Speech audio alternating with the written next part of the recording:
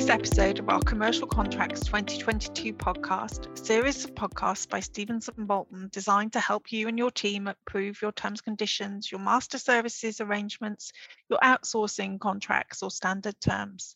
I'm Beverley Flynn, Partner and Head of Commercial and Technology at S&B, and today I'm joined by Beverley Whittaker, who is a member of the commercial team and has had a wealth of experience dealing with commercial contracts, drafting and negotiation, and a particular interest, dare I say, on limits on liability themselves. That's right, Beverley, and I'm hoping that we can have a useful discussion of that today. Great. So my first question to you is, why is this an important area, and is it really important? Well, when any supplier is performing services or supplying goods, there must be a risk that things are going to go wrong and that this may result in some form of loss or damage. So there has to be a danger to the supplier that a customer may sue to recover damages that potentially might far exceed any profits that can be earned. So suppliers will typically want to include clauses that restrict their liability in some way. And so as you can imagine, this is likely to be a fairly hotly disputed area, both commercially and legally. And it's an area with a lot of law, as we'll come on to, and there are also, significant legal controls on how this operates. Right, so I can see why from the supplier's point of view it's significant. And if you were acting for a supplier and you're looking at your T's and C's, what would you say are the main things that you'd want to cover in terms of limits on liability? I think the main things are really, of course, to have some kind of a financial cap on liability.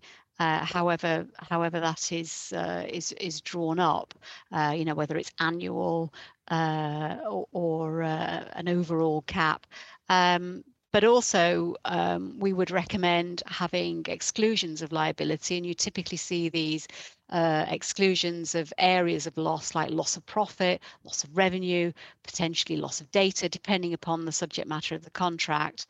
And also you tend to see exclusions of indirect and consequential loss. And these obviously are supported by other provisions in the agreement, like making sure the service scope is tight, force majeure clauses and the like. But the limits and the cap and the exclusions, I suppose, are the heart of it. So is there a standard cap or kind of approach to what that cap on liability, that financial cap might be? Well, that would be good, wouldn't it? There may be some industry standards or norms, shall we say.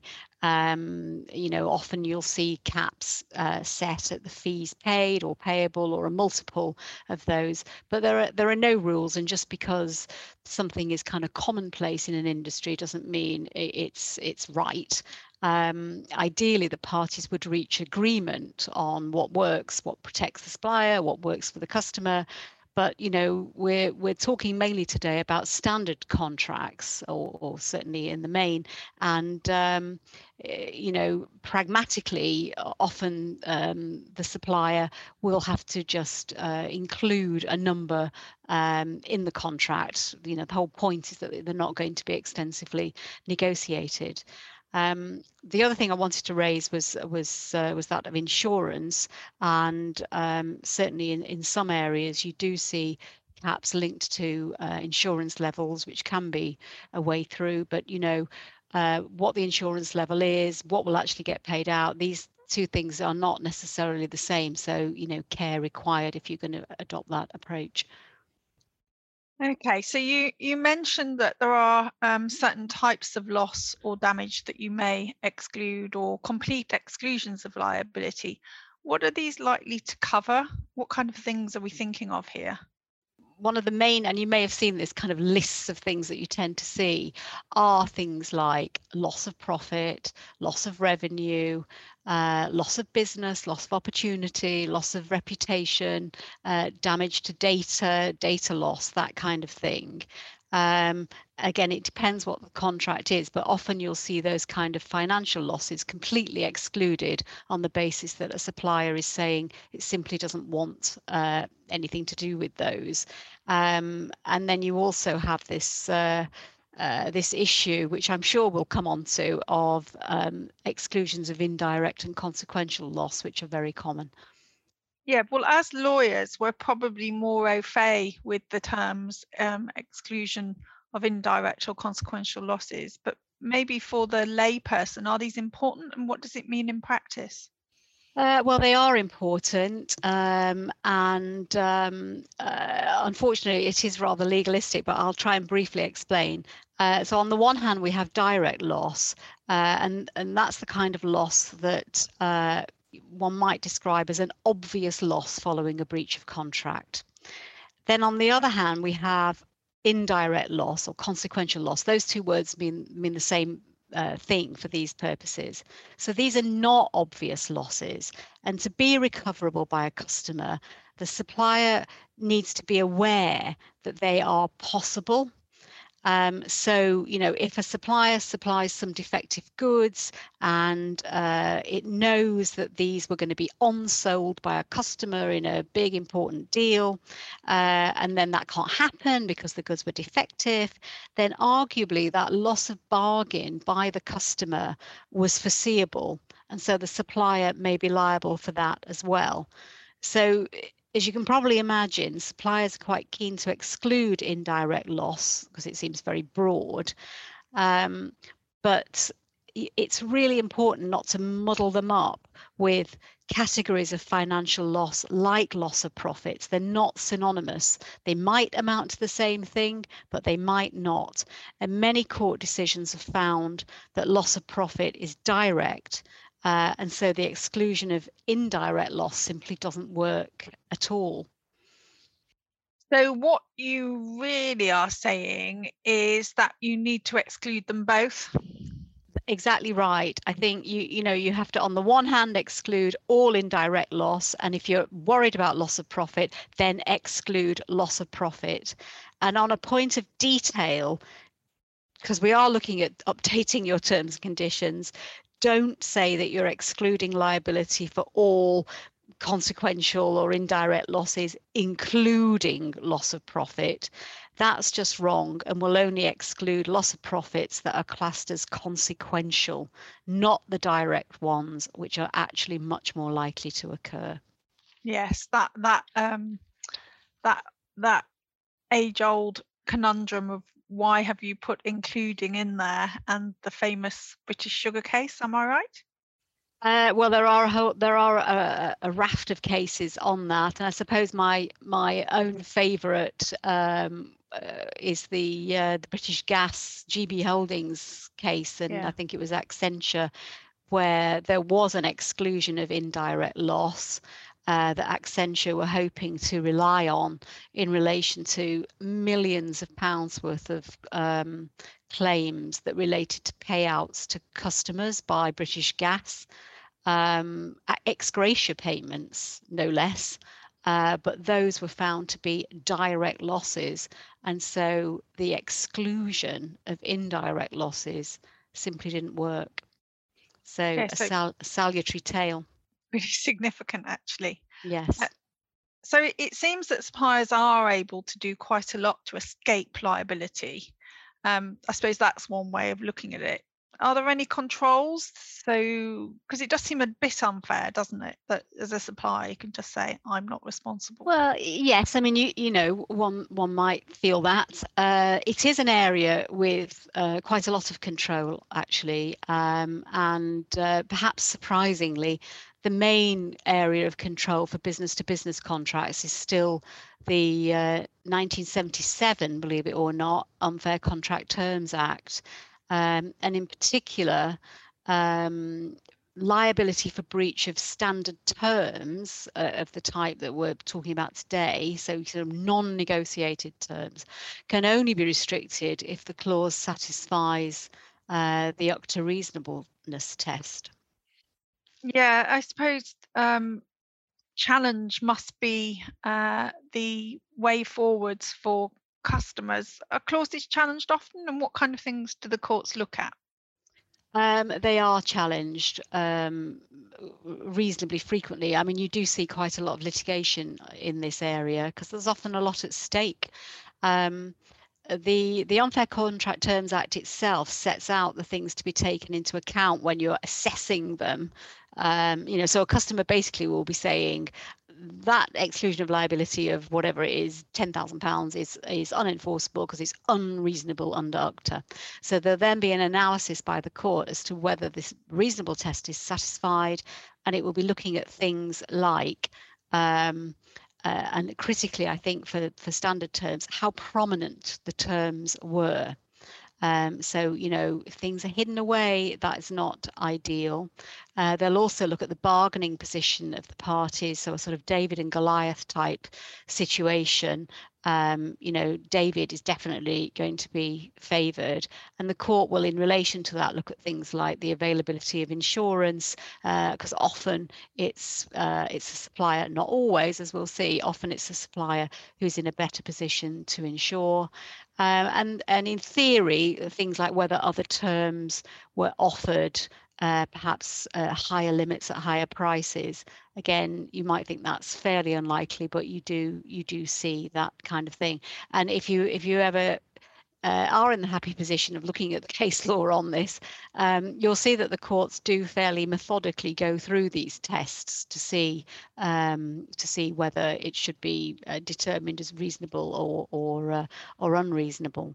And it's the risk of this kind of raking over the coals after the event, of challenge and the questioning of the enforceability of these clauses, that makes them kind of risky, I suppose, and why it's difficult for lawyers to say that these clauses are definitely going to be enforceable. And just to reiterate that, I just wanted to mention again, it's quite an old case now, but St Albans and ICL, 1996, dare I say, but there it was a big IT contract. It had £100,000 cap on it. But one of the important factors as to why that cap was not enforceable was that the ICL's insurance cover, the contractor's insurance, was £50 million. So, the court said, no way, is £100,000 reasonable in that context.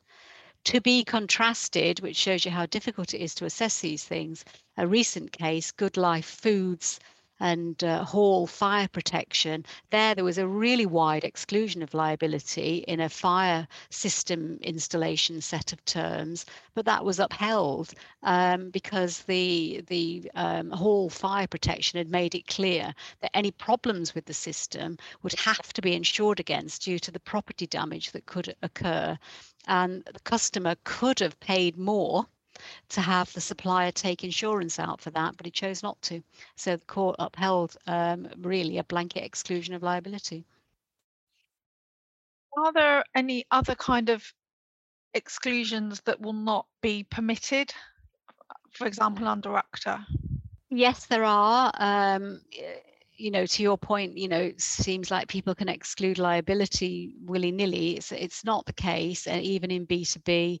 So, as many know, it's not possible to limit your liability for death or personal injury caused by your own negligence. And in areas about misrepresentation, which can be a real issue, where the sales force go off and start saying things that aren't perhaps 100% accurate. Excluding liability for misrepresentation is difficult, and that is also subject to the UCTA reasonableness test. And I guess at the extreme end of the scale, obviously you can't exclude liability for your own fraud or fraudulent misrepresentation. Right, so quite a lot to think about there. What about customers? How should they think about limits on liability? Looking from the customer's perspective. Well, I mean, obviously, when they're reviewing supplier terms, so when they're looking at the documentation that's been put in front of them, they just need to properly consider what the effect of the cap and any exclusions and other measures in this area are going to have on the recovery that they can make. The contract is there generally only looked at when things go wrong. So if when you start reading it because there's a problem with what's been supplied, it turns out that there's a really tight cap and there's no liability for this, that and the other, you may start to feel you'd rather wondered why you'd got a contract in the first place. So really make sure that you understand how the limits work and how that's going to affect what you can do. And then I guess conversely, I mean, this whole, this whole piece that we're doing really is about suppliers, but they, need to consider their own liability position in perhaps their purchase terms and other procurement contracts, or in negotiated supply contracts. And, have they got active obligations that might need their liability limiting? Often customers might be providing equipment or premises or holding data. So, it might not just be about paying the bills. There might be something, whereby a customer could do some damage. I'd also mention that one of the things we have seen is that customers are wary of limits on liability, and so have more proactively started drafting provisions that state positively what a supplier may be liable for. So rather than it all being about excluding liability, we're seeing provisions being included by purchasers saying, that whatever else in the agreement says, you, the supplier, will be responsible for the following types of losses. Now, obviously, again, that can be quite controversial to negotiate, but it can also be a very useful thing to include in standard purchasing agreements. Yeah, fair point, actually. We've covered a lot of ground. I'm conscious that time is ticking. Are there any final points that we should take away from the guru on limits on liability? Well, like you say, we've covered a lot of ground, and it's a complicated area. I just reiterate that we've been talking about business to business. It's much harder to limit liability in the consumer space, where there are more controls and more difficult concepts of transparency and fairness. It is a contested area, so you need to be careful. Your clauses may be challenged. So the drafting, really from both parties' point of view, needs to be clear and careful to try and avoid future disputes and legal challenge. Suppliers need to bear in mind that there's a danger in going too far and making restrictions so wide that they are unenforceable. And don't overlook the potential benefits of including a kind of remedy regime. I mean, that may not apply to the services you provide, but in some areas it can really work to say, we will do this, we will repair the goods, we will come and re-perform the services, and that's it. So that, you've made a positive statement of what you will do. And I guess final point would be to absolutely stress again the dangers of relying entirely on exclusions of indirect loss, and that old Accenture case that I was referring to, that if you are excluding, if you're worried about loss of profit, make sure that is excluded and don't just rely on exclusions of indirect loss. That's great, Beverley. Thanks. I think probably for me, one of the key takeaways to bear in mind is that this is commercially important and we shouldn't just treat it as part of the commercial boilerplate in an agreement. Would you agree? I'd completely agree. Obviously, it is a bit of a pet area, but I think it certainly deserves our attention. Thank you for all our listeners for tuning in today. Please do contact me or usual Stevens Bolton contact if you'd like any further information that we've discussed. Please look out for any future podcasts on issues that may be of relevance to your standard terms and conditions. Thanks for listening.